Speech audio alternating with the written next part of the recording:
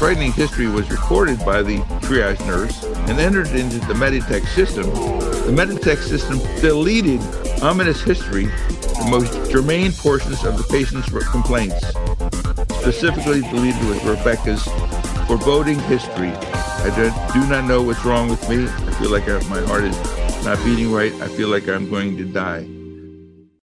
Hello and welcome. Rick Bucata, July Risk Management Monthly, coming to you. Greg is on vacation this month up at his little, what they call camps in upper Michigan. He's there for the month. Gets no internet service, so he's out.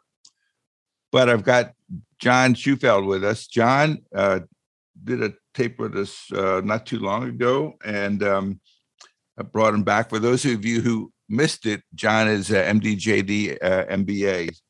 He basically has some education issues in terms of an addiction. Among other issues. And Rachel's back. Rachel, hello. You were on vacation when I was in San Diego, or vice versa. We were down there. We crossed each other's paths down there. That's right. I was hoping for an invite over, and I guess I mistimed it. But I would have next time, I would have loved it. You could have gone to a faculty dinner. Well, we got a fair amount of stuff here, so let's get started. First one. So this one is entitled, "What are the risk management issues associated with bed and nursing shortages?" I think there's probably plenty. In any case, this came from Steve Barnes and Gary Vanoker. They wanted to discuss these issues. They seems the risks are pretty obvious. Yeah, I would say so. Do plaintiff attorneys ever make the assertion that the staff was way over its head regarding capacity, and that's a major factor in the mistake that occurred? Ever heard of that, John, that saying you were just overwhelmed and that's why this mistake happened? Hopefully, no defense attorney will let their client say that in deposition, and hopefully no one's ever charted that. I mean, there's ways to chart things that aren't so obvious, and also if anybody's doing their really due diligence on the case, it's going to come out that, you had 36 holds and, only 3 out of 5 nurses were working, and that'll all come out. But I would suggest that no one should chart that, and no one should say it in a deposition. I think Dusty did. Maybe that's what you're going to say, right? Well, mentioned that too about not throwing the hospital underneath the bus.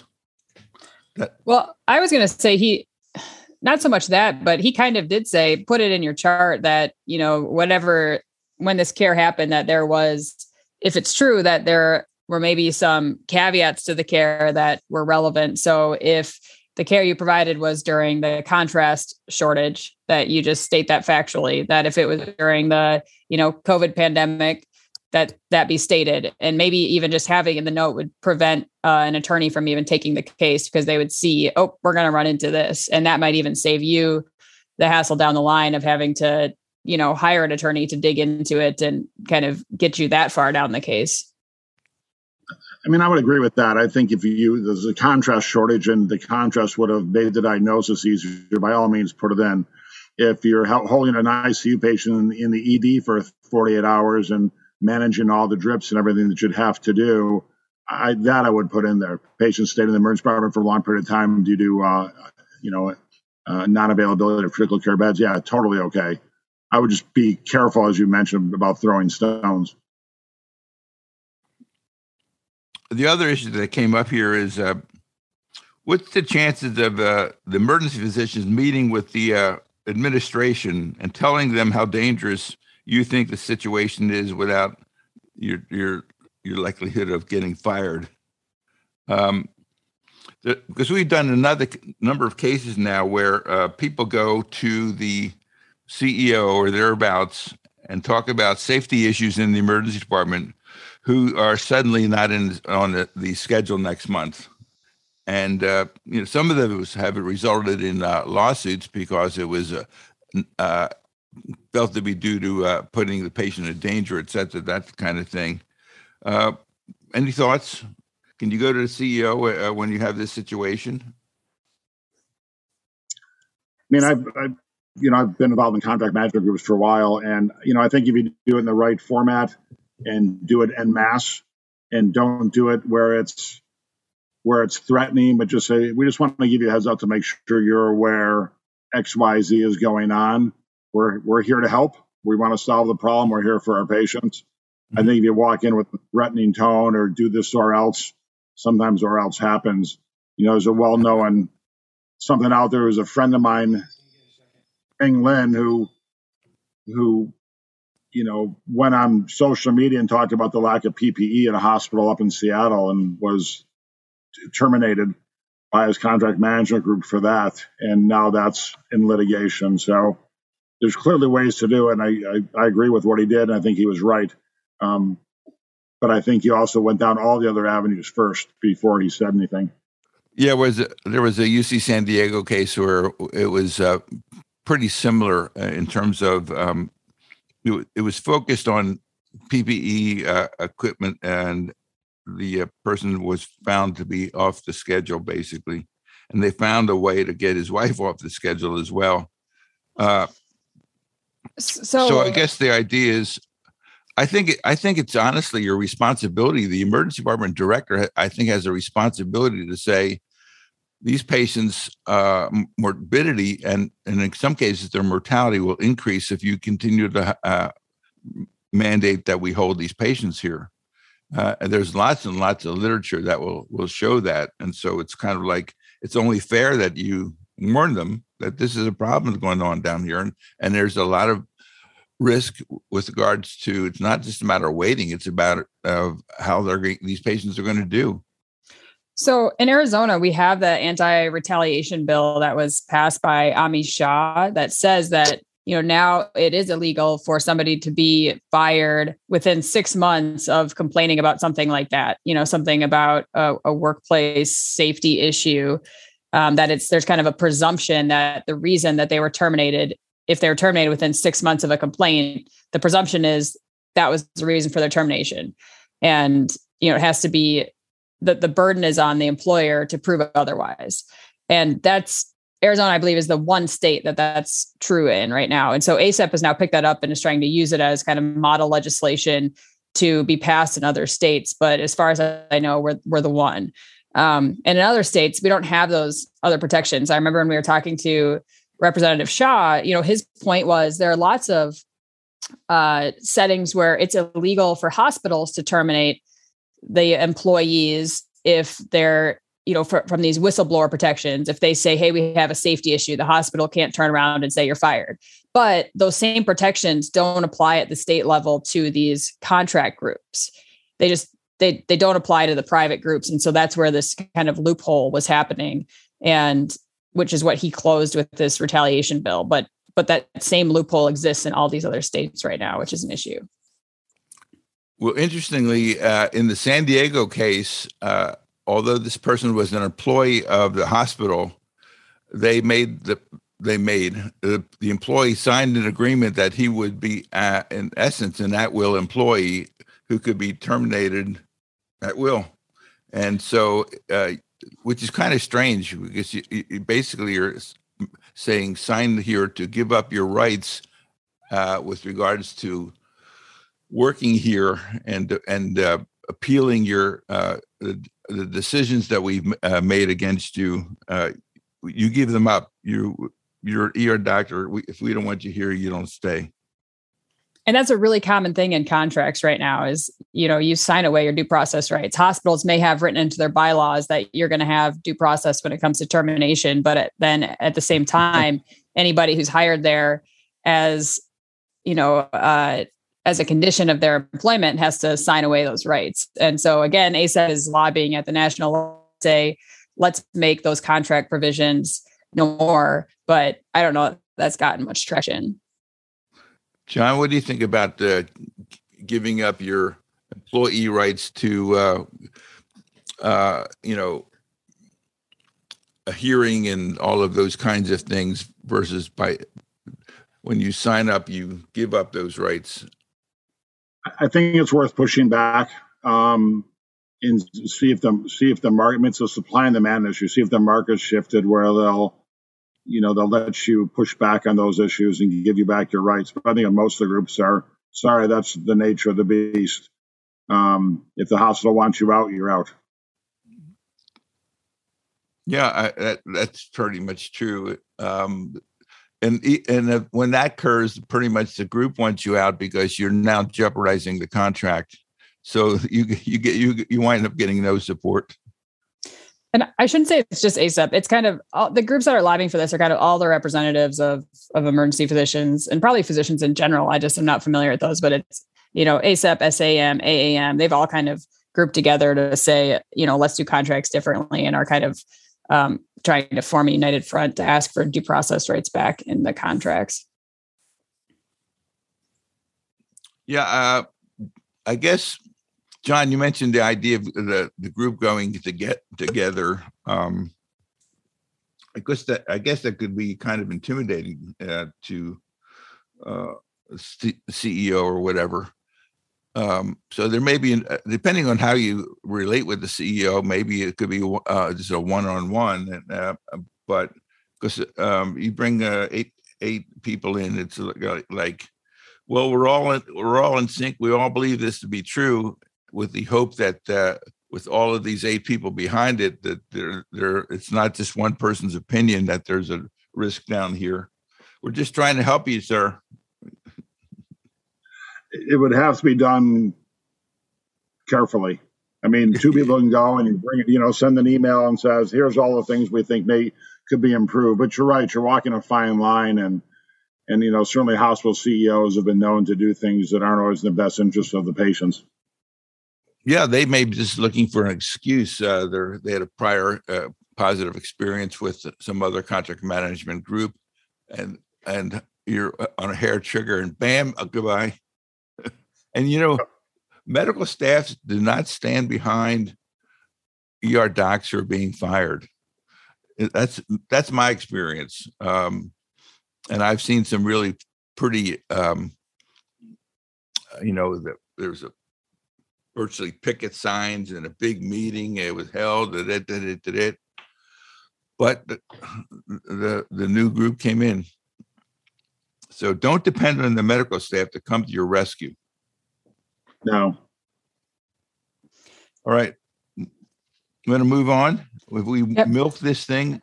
I was just going to say one more thing to consider about that is I think that people may think that they can negotiate this out of their contract and say, I really want to have due process if I'm going to be terminated, and they're going to try to negotiate with the medical group. But it may be that the hospital has demanded this as a clause in the like the hospital's contracting with the corporate group to staff their ED, and the hospital has demanded from the corporate group, we want there to be no due process for the providers, because it's a hospital that has to, do this. It might be like a year-long process. It's expensive. So they don't want to have to undertake it. And so that's one of the things that they've requested from the group. So the group doesn't have any leeway to say yes to any individual provider. So there's really, you're just going to hit a rock wall there if you're an individual provider, physician, whatever, trying to negotiate with that group. Saying, I'd really like to work here, but I want, particular part of the contract negotiated differently. It's not going to happen if that's the case. If the hospital has made that condition of this group having that contract. Absolutely nobody wants you to have due process. Right. It's often driven by the hospital because they're the ones that are going to often cost that. All right. What's up here next? Rachel, you want to tell us about suicidal children? Sure. So this was another question written into us by Tristan Simmons. One of the issues that was coming up in his ED was that they were having increasing numbers of suicidal children. I think this is something that we're all seeing. And, as we're seeing increasing wait times for these kids, more and more, and the issue is arising that parents were coming in and saying, this is getting excessive. I just want to take my kid home, and putting the physicians in the middle of this kind of pickle of what do we do in the situation? Maybe parents are getting frustrated, just saying, just let me take them home. I'll take care of them. But you're worried about the kid. How much do you fight that fight? What is your obligation there? What are the parents' rights? if you really believe that the child's suicidal, they're at risk, and maybe parent is really adamant that they're going to take them home, who has kind of the ultimate decision making rights for the child? And I think it's clear in this case that as the physician, if you're worried about the child, you have the responsibility for the child. No matter how much the parent wants to take them home, no matter how frustrated they are, no matter how long they've been there, if you're worried about the child, you have the ultimate responsibility for their safety, even if that, entails calling the police, calling CPS, reporting the parents for child endangerment, really turning this into an altercation if that's what it requires. Obviously you're trying to avoid that, but if things escalate, then that's potentially where this goes. I mean, my sense is those are incredibly difficult situations. If I was a parent waiting for hours and hours and hours to get my child transferred or even a consult in the emergency department, I too would probably be frustrated. The challenge is it puts a lot of onus on the emergency physician.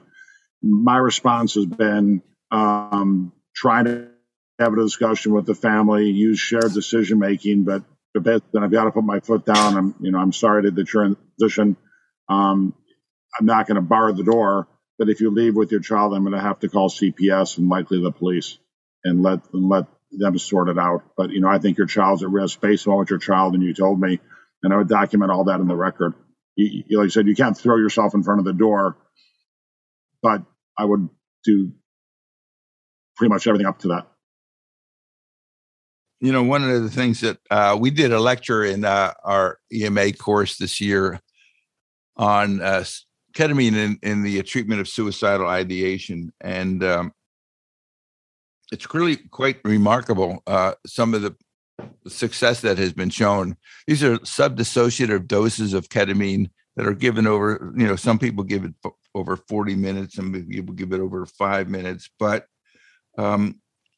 the most recent study on this came out in, and I summarized it here in the notes, and you can see what happens in this chart that you'll see, that within literally 1 to 2 hours, this person is markedly better with this ketamine subdissociative infusion.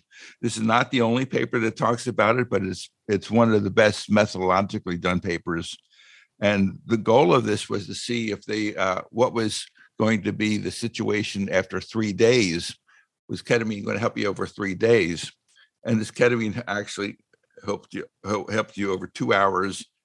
Then it went pretty much asymptotic thereafter. So I know that there's a lot of people who work alone in Indian reservations and the like, where getting a transfer for a psychiatric patient is nigh on impossible. There is literature supporting the use of this drug in this situation. You've all used doses of subdissociative ketamine, so you're real comfortable with it. And my sense is that this is a pretty desperate situation, and desperate situations will allow this drug to be used. It's off. People say it's off-label. That doesn't mean anything. Off-label means that the government has not allowed you to market it for this indication. That's all. So if you have data that suggests that it may be helpful and you had a fairly desperate situation, honestly, I don't think I'd hesitate. I'm curious if this is, is the idea that you give this and then you discharge them for outpatient follow-up?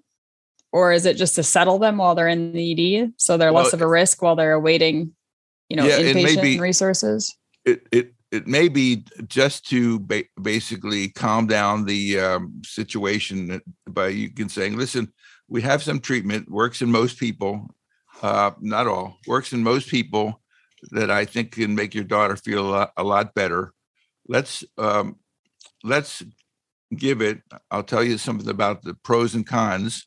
And I believe it's worth a try, and if it works, she'll feel remarkably better within a couple of hours. But it almost seems like then, they're going to get assessed. Their suicidality would get reassessed, and then they're no longer suicidal, and then they would get discharged.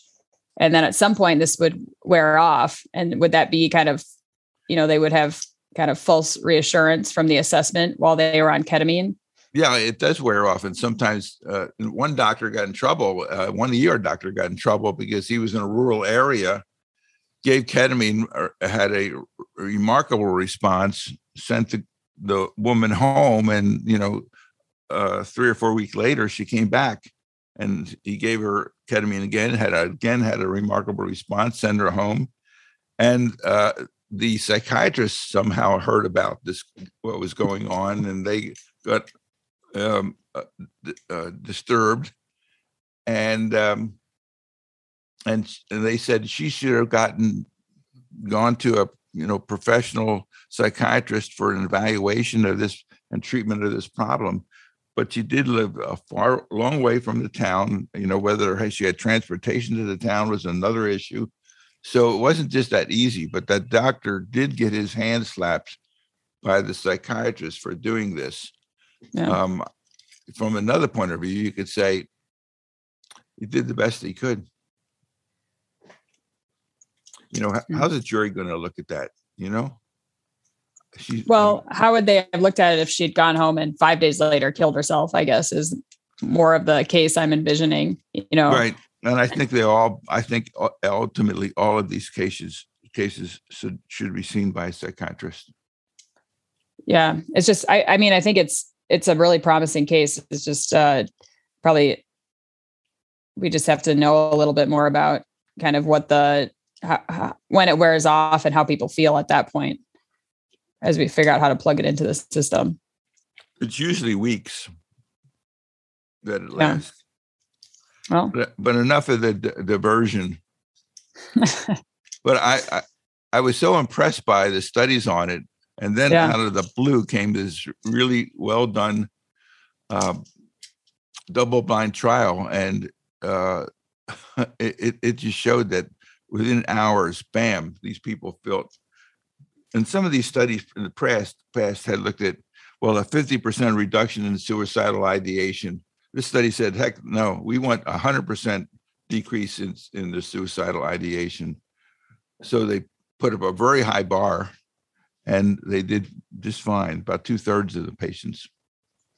Yeah, cool. I bet you a year from now, this will be much more common than it is now, because right now it's not common at all.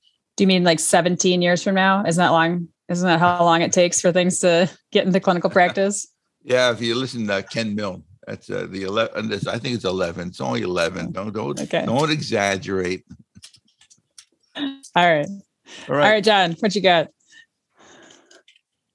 All right. So this case will all be near and dear to us. We always had the adage of, you're either in the emergency department seeing patients or you're in the emergency department as a patient. And it just, I think it was one of these unwritten rules that most of us have lived by our entire career. Like, you don't, nearly unless you're dying, you stay and work or you come in to work your shift. And I've never seen a rule about it. Apparently there was a case, or there's an issue with American Physician Partners. It was a Houston-based physician who contracted COVID and tested positive and wanted to go home. And she was discouraged aggressively from doing that. And it was asserted that one of the APP directors said there's an unwritten policy of the 4 M's: Motrin, mask, man up, and must not test, which was the 4th M. There's other issues that go along with this, but basically this physician, as well as a few others, are suing APP for these unethical business practices. Yeah, they've thrown in a few other issues in there. It was kind of like, well, while we're suing them, let's while we're here. Yeah, I got a couple of problems here. They just put them all in this basket and said, we're suing you for the basketful. Yeah, I can't say I don't know how to feel about it. I've worked with kidney stones and other stuff, and I guess it's just what we're all dumb enough to do, because most of us say, well, we're not going to screw over our friends and partners in leaving them holding the fort, but the days of COVID have changed all this. Knock on wood, I'm still a COVID virgin, but the day ain't over. Well, there are stories of our colleagues walking around with IV fluid bottles in a pole, walking around the department. I'm sicker than you, lady. Yeah, I've worked with a saline lock in me and plugged in while I've been back charting. It was a bit ago, but yeah, that was just the way it was. I don't know if you're familiar with that unwritten rule, Rachel. No, I think if I stub my toe, I don't have to go into work, right? That's how we millennials think. No, Rick's always. I know a story Rick's about always digging on us. You were sick as a dog. What's that? I said, I know the story. I've talked to your peers. You were sick as a dog, and they forced you to go home, and you literally left kicking and screaming. So don't throw your millennial card at me, sir. I know. No, I feel like COVID changed things a little bit because like the government got involved, right? Like they mandated that, if you have COVID, they mandated that employers pay you for that time off, and they got involved and kind of determined how employers would handle COVID time off. And so I think people do feel entitled to sick time and their treatment with COVID differently than they felt with other illnesses that were maybe more subjective. So I don't know. I'm trying to kind of understand why, physicians would feel like they should have different treatment with COVID than with like the flu. Cause I think like we've all worked probably with the flu or other febrile illnesses and never felt like, how dare my colleagues, expect me to work while I'm sick. That was never a thought before, but now it is. And I think maybe some of it is related to that there are like these overarching rules related to COVID over all employers, including hospitals. That's just kind of the idea here is, you might be sick, but you may also give it to these innocent people. Yeah, but is it really about that here? I don't know. I didn't. I think there's 2 points of view. One of them is that, leaving the shift in the middle is a pain in the butt, depending on how leanly you're staffed. And, is it harmful to work to the end of the shift, just a couple hours more? Or if it's a couple of hours more, why can't you leave it? Would be another argument on it. But I think that the thing that's unique about this is exposing patients once you've known you've got this infection and employees.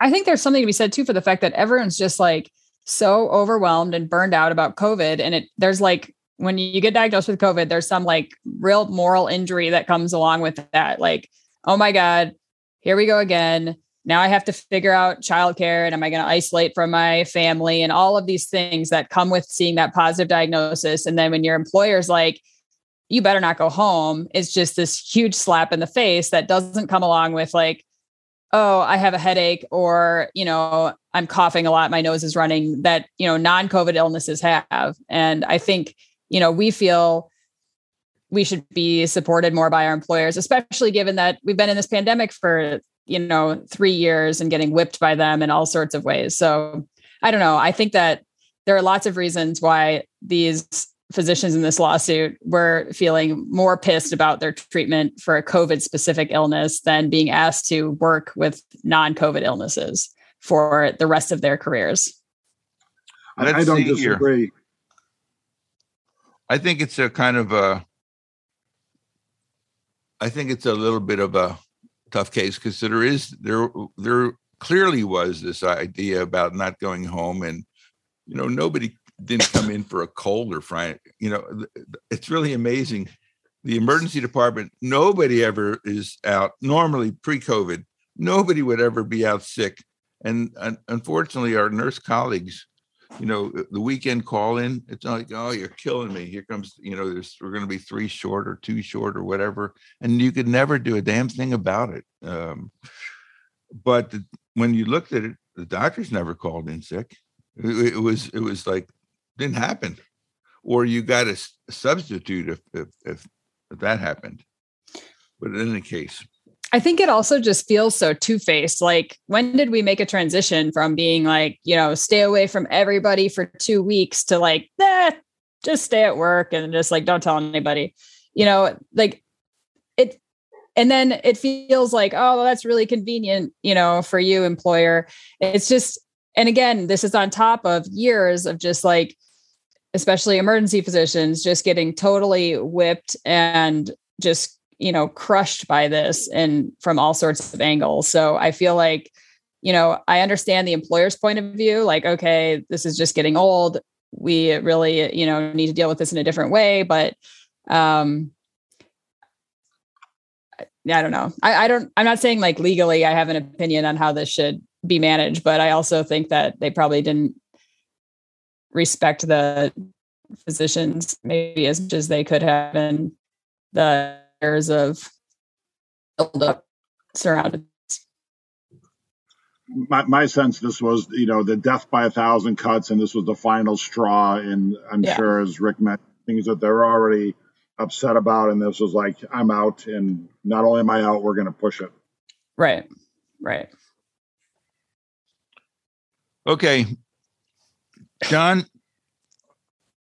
Oh, yeah, we already did yours then. What is the second part of that? Who got assigned to that anyway? Nobody. Oh, it's just really the issue that there's more to the suit than what was initially, that has to do with reducing their pay, forcing them to sign contracts with non-compete clauses, all the usual fun stuff. All right. How about a $100 million verdict? 111. So this is not an ER case, but it certainly could have been an ER case. The patient was a Nepalese immigrant. I'm going to stop there. I read a editorial that says, why do we present cases like this is a 47-year-old African-American, a male who was involved in a traffic accident, or this is where their ethnicity is presented to you, when in fact their ethnicity's got nothing to do with the price of eggs. But anyway, that's kind of why I put that in there. I don't know. I don't have any position on it either way, but when you come to think of it, why did I say Nepalese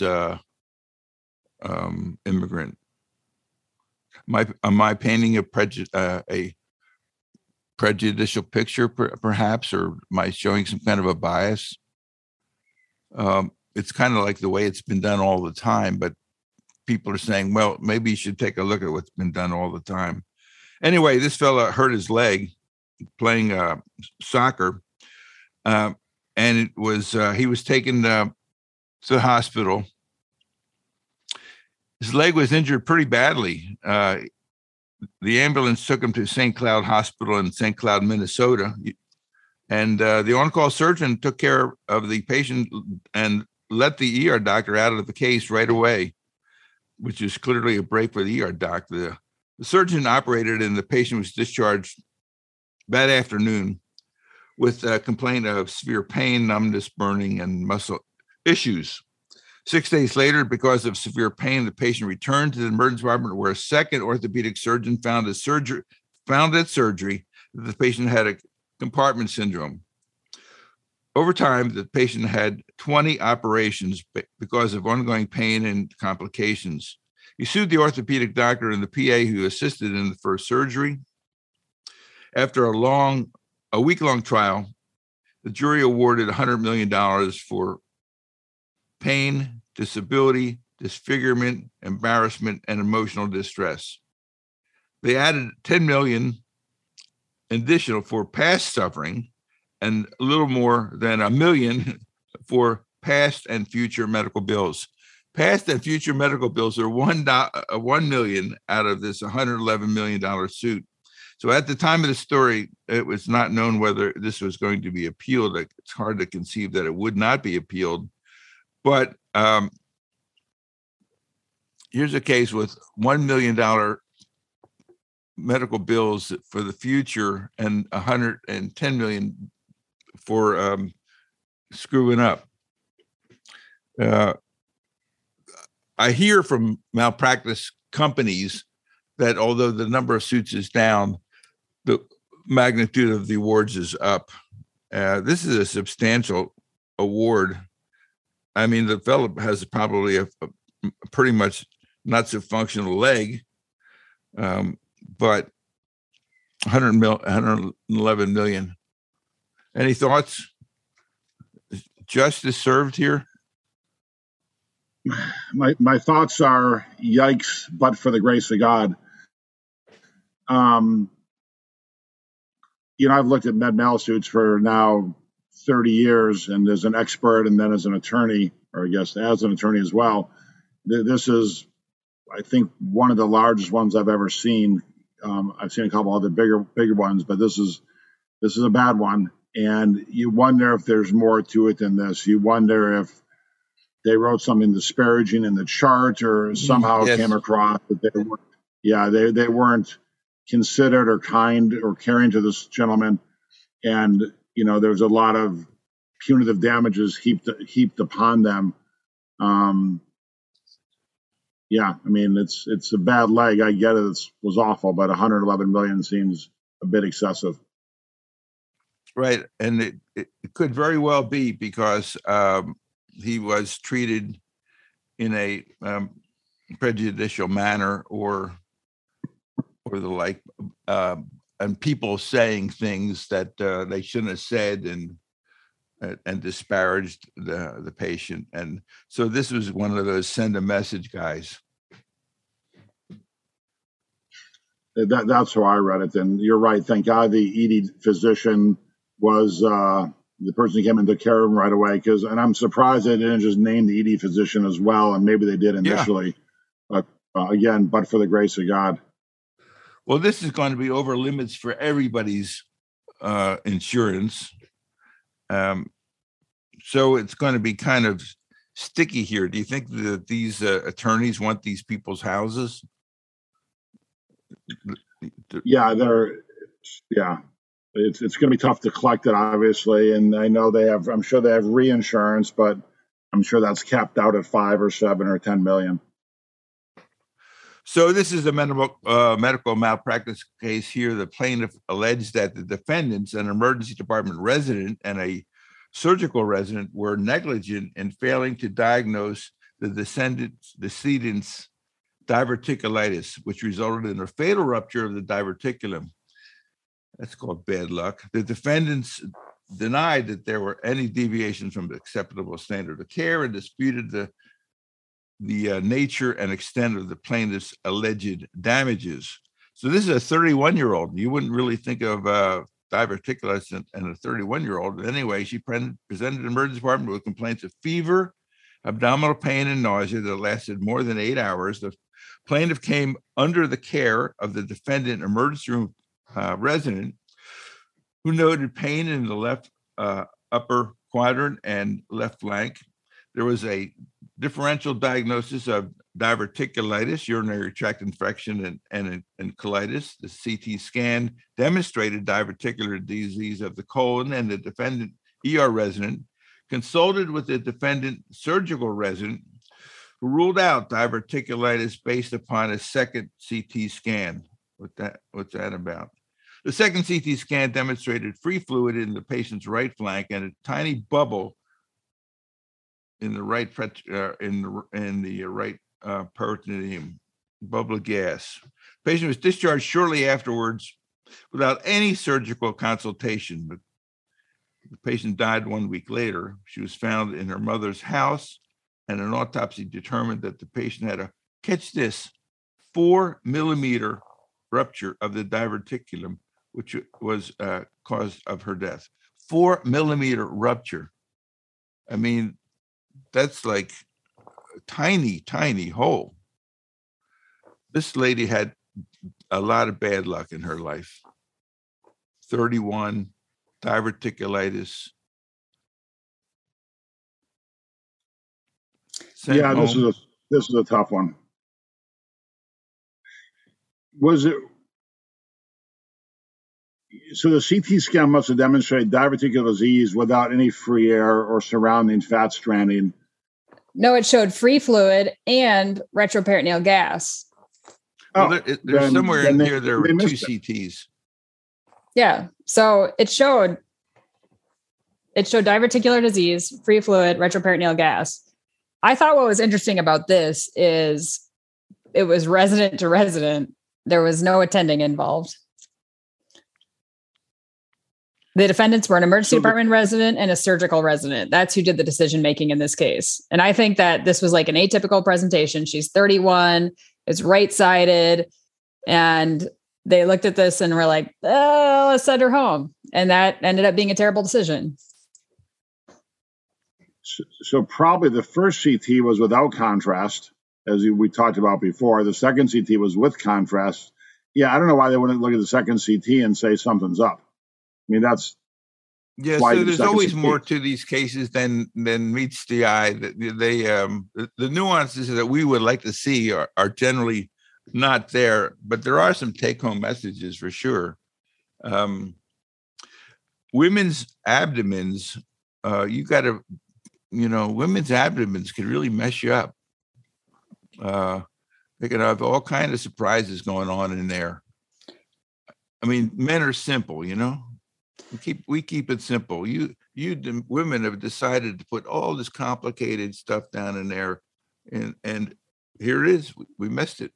31 years old, died of a ruptured diverticulum. Unbelievable. 6 days later, maybe she should have come back sooner.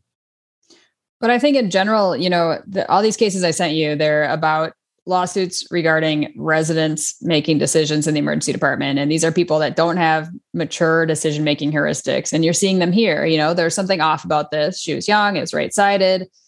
It wasn't a classic case. And they kind of relied on their decision-making, and it led them astray. They relied on the law of averages. And there was no attending involved. There would have been attending named if there had been one involved, because obviously they would have gotten more money out of it.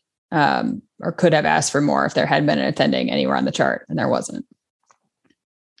It's kind of interesting at USC Medical Center, they have an arrangement with CMS that the attending staff do not have to do an examination on every patient. It's really quite unique. And so they largely can just sit on stools in the department and be approached by any resident who's dealing with something, and then they would talk about it or go see the patient. So it seems to be a really nice way to see patients. This patient should have been seen by a physician, because residents are called residents for a reason. And I think that women's abdomens, they got thrown for a loop here, and maybe she should have been asked to come back sooner if there was any new or worsening problems. Come back, we'll see you in 2 days, kind of thing, or you see your doctor in 2 days. But 6 days later, she basically came in which was and moribund. Now, John, have you seen this where they say $900,000 confidential recovery?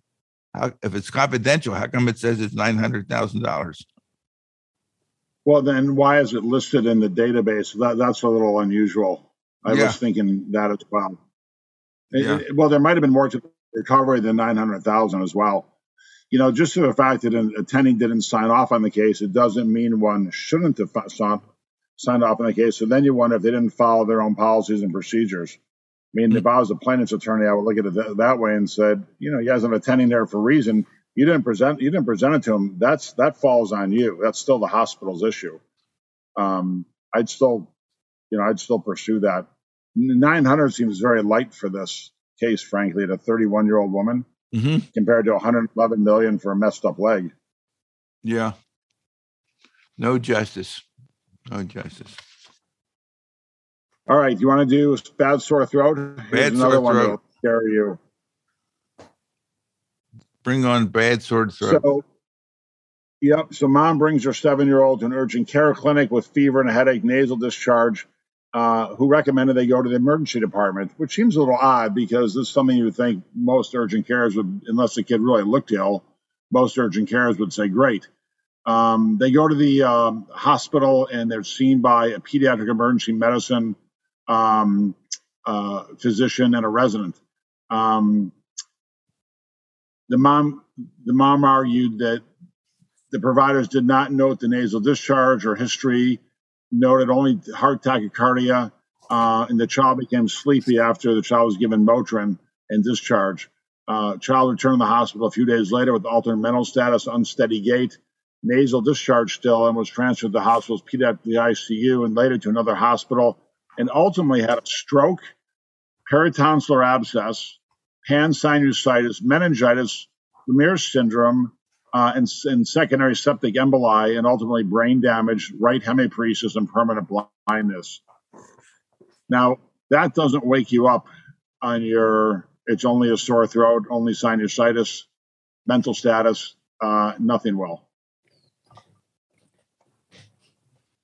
Yeah, it's one of those cases where it starts off pretty benignly for sure.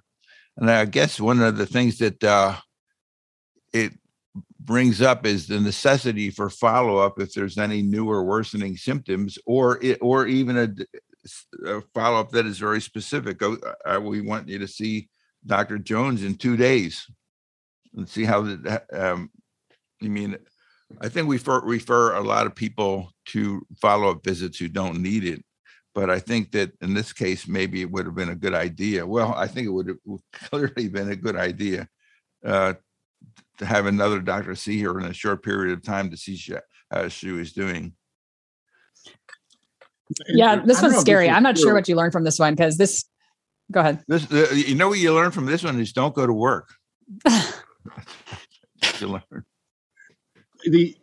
Now tell me if my assessment here is correct. So I work at a regular emergency department at level 1, big center, and we used to see a ton of kids. Now we're probably down to 20% kids we see because they all go down the street to this children's hospital.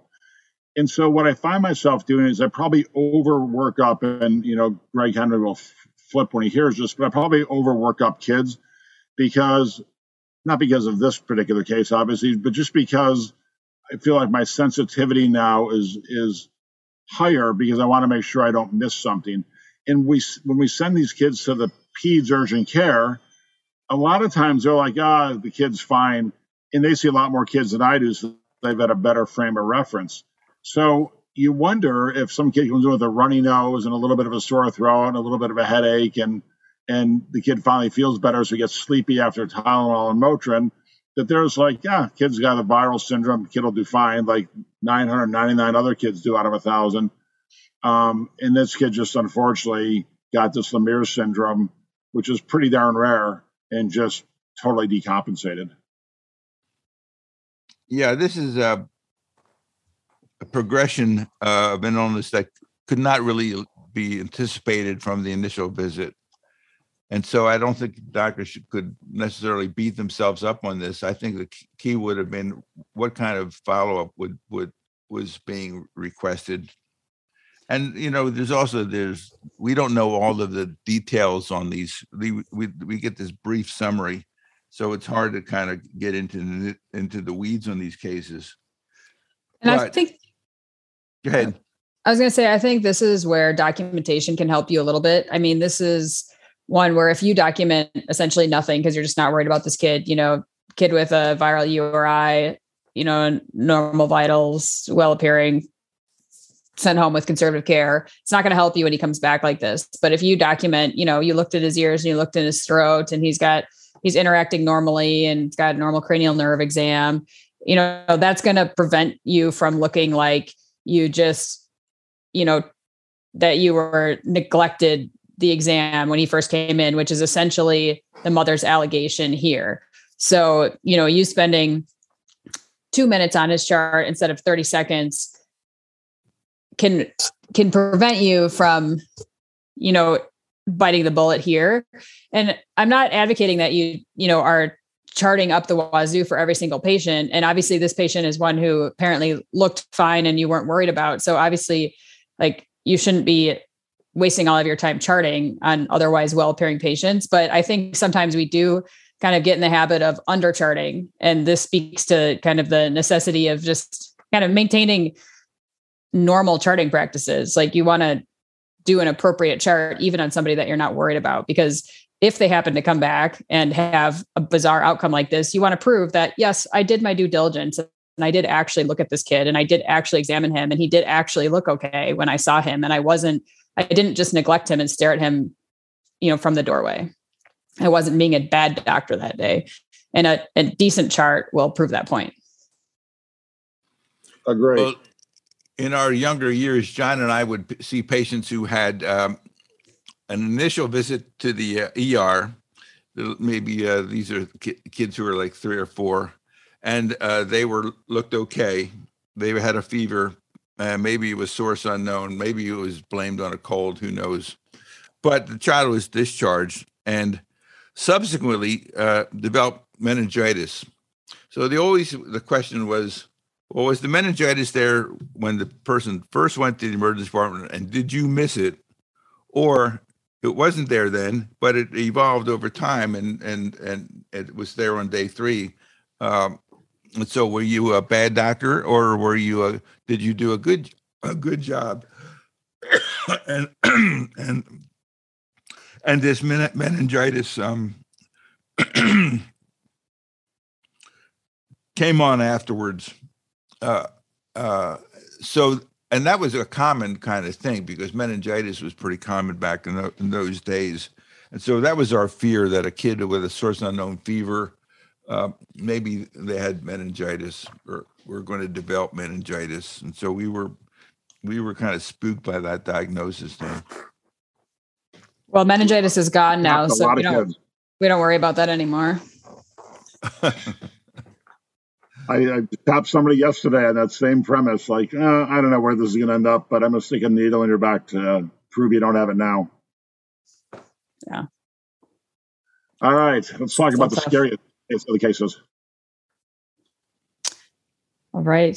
This is about a syncopalness, worse understanding, possible seizure, and Rebecca Clark Bauman, 22-year-old married female. See, why do we add married in there? Married female with 2 minor children. Because of her kids and loss of consortium. It increases her worth. Your children her increase damage. Your worth. How do you like that? I'm glad you said that, Rachel. That's exactly right. All right. This 22-year-old married woman with 2 minor children presented to the emergency department at Brooke Army Medical Center, interestingly enough. In September of 1999, she reported a vague history of seizure and presented with complaints of dizziness, worse upon standing, and an episode that occurred that day described as dropping to her knees with her head in the laundry basket. After the episode, she had a verbal response immediately and only some head shaking. She was evaluated by the medical student and resident at Brooke Army Medical Center, who felt it was highly unlikely that this was a seizure in view of her good recovery. Her pulse was noted to be slow. Her discharge diagnosis was vasovagal syncope. Plaintiffs alleged an electrocardiogram was indicated, which is a non-invasive, inexpensive, and reliable test that, if performed on Rebecca at that time, would have most certainly have diagnosed her long QT syndrome. Again, in the early morning of a few days later, Rebecca Bauman was transported by ambulance to Brooke Army Medical Center. Again, during the EMS transport, the EMS officers obtained a rhythm strip of Rebecca's heart, which clearly suggested long QT. Again, the residents at Brooke Army Medical Center noted Rebecca was 100% normal upon arrival and questioned if an actual seizure had taken place.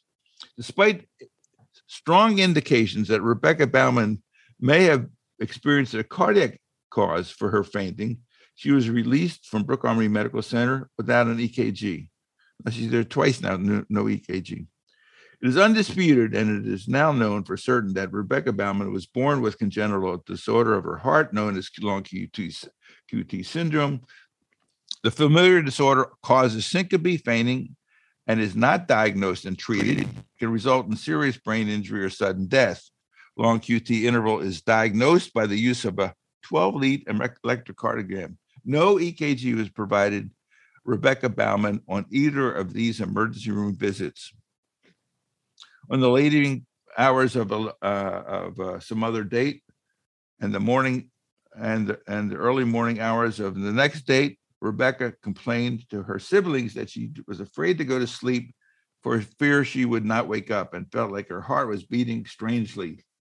She expressed her fear that if she returned to Brooke Armory Medical Center, they'd let her go again, or no, they'd let her die, either one.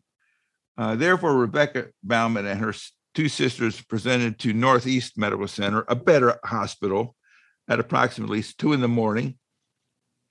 Rebecca and her sister Elizabeth told the triage nurse, "My heart is not beating right. I'm unable to breathe and I feel like I'm dying." Although this frightening history was recorded by the triage nurse and entered into the Meditech system at Northeast Methodist Hospital, the Meditech system deleted from the ominous history the most germane portions of the patient's complaints. Specifically deleted was Rebecca's foreboding history. "I do not know what's wrong with me. I feel like my heart is not beating right. I feel like I'm going to die. The patient is tearful. I feel like I'm dying." This is a long story here. All right. So now I'll spice it up. So this is her third visit, kind of the same thing. So they take her back. She's now gone to a second ED because the first one was screwing things up, never got an EKG. So she went in, basically said, "It's my heart. It's bothering me." So she went in to get her EKG, and instead they put her in a room, labeled her as having anxiety. She saw the doctor, who never heard anything about her cardiac complaints, gave her some type of tranquilizer and sent her home. She went home and went to her parents' house, actually, because she was still feeling unwell. They basically tucked her into bed and checked on her in the morning, and she was unresponsive, having basically unresponsive, pulseless, apneic. They did CPR on her, brought her back into the hospital where they resuscitated her. Finally, at that point, diagnosed her with what was her issue all along, which was prolonged QT. After the resuscitation, she did wake up at some point, though, with significant permanent brain injury, anoxic brain injury. And basically family sued, saying, what atrocious care. Basically, she came in with this history of questionable seizures, although when she presented, you guys even said these are not seizures, these are syncopal episodes, but you never got an EKG for her unprovoked syncopal episodes and just sent her home. And if you would have quickly diagnosed her prolonged QT. And actually, when she came in by ambulance, the diagnosis of prolonged QT was there on the rhythm strip, but you never bothered to look at it. And so when they brought all this to court, court agreed with her and ended up with loss of consortium earnings, yada, yada, total damages of about $17 million for, the care of the person who's now alive, but severely brain damaged. And then just, reminder for long QT, this is something that is not all that uncommon, actually. There's several different types of long QT. The most common one actually is tachycardia induced. So we think of it as manifesting when people are physically active. And interestingly, it's often not visible when people have a normal heart rate. It only comes out on EKG when people are tachycardic. So I had an interesting case the other day of like a teenager who had COVID. And so she was febrile and she had syncopal episodes, while she was sick. And so she came in, her initial heart rate was like in the 140s and she had long QT. And then by the time she gotten back, I'd ordered Tylenol and such for her in the waiting room. And so her heart rate was down to like 90 and she didn't have long QT anymore, but it was really long, and it was 140, her QTC. And so she ended up getting admitted to cardiology for workup of like type 1 long QT, even though it was not apparent on her EKG with a normal heart rate, because it doesn't manifest unless they're tachycardic. So it's a really tricky diagnosis, some of these forms to pick up. And it's very much a clinical thing. So while you can get clues from the EKG, you definitely can't rely on that solely. But this person's history really, was obvious. Yeah, screams. Yeah. Well, I'm not sure how obvious it was. It was obvious she needed an EKG. I mean, that part's obvious. Yes. Yeah, 3 times obvious. It's Right. kind of hard to conceive that that would not have been done, because you have to consider abnormal heart rhythms causing some kind of syncopalness. And there's a very characteristic syncopalness associated with abnormal heart rhythms. It's like you go down without warning. You just kind of right. I had some atrial fibrillation one time, and I went to this doctor, and he said, "Well, what about the pill in the pocket? Have you heard about the pill in the pocket?" So he gave me 2 of these fleconides or propafenones or whatever the heck they were. And I was doing a course in Hilton Head, and I woke up in atrial fibrillation. So I got up. I was about to give one of my lectures, and but I said I popped a couple of these pills right before the lecture. Not too smart. In the lecture, I basically went. I was giving it no premonition of anything, out cold. Fell backwards against the table where we do our kind of little commentaries, and I think I still feel it right there, and this is probably 15 years ago, but it was, I got up, continued the lecture, and just told them I demonstrated to them cardiac syncope. And I remember what that looks like. Another thing to point out about the long QT is that I think people think because it's genetic, like these people are going to be diagnosed with it, in adulthood, but a lot of these forms don't manifest until adulthood, late teens, 20s, 30s. So the fact that this is only showing up in this person's 20s or 30s, however old she was, that's actually pretty typical. So emergency physicians might think, oh, this isn't a diagnosis I'm going to make. This is something this person would have had, carrying with them from their pediatrics days. That's just not true. 9-day trial, 1-day deliberation. Look at the allocations of the payments to this person. We'll include those in the show notes just for fun, because we've not done that before. And there's a little bit hidden here about long QT just for your edification and glory. But they had about 20 awards that they gave this lady for everything that you can think of. They gave her past loss of household services, future loss of household services, past loss of consortium, future loss of consortium,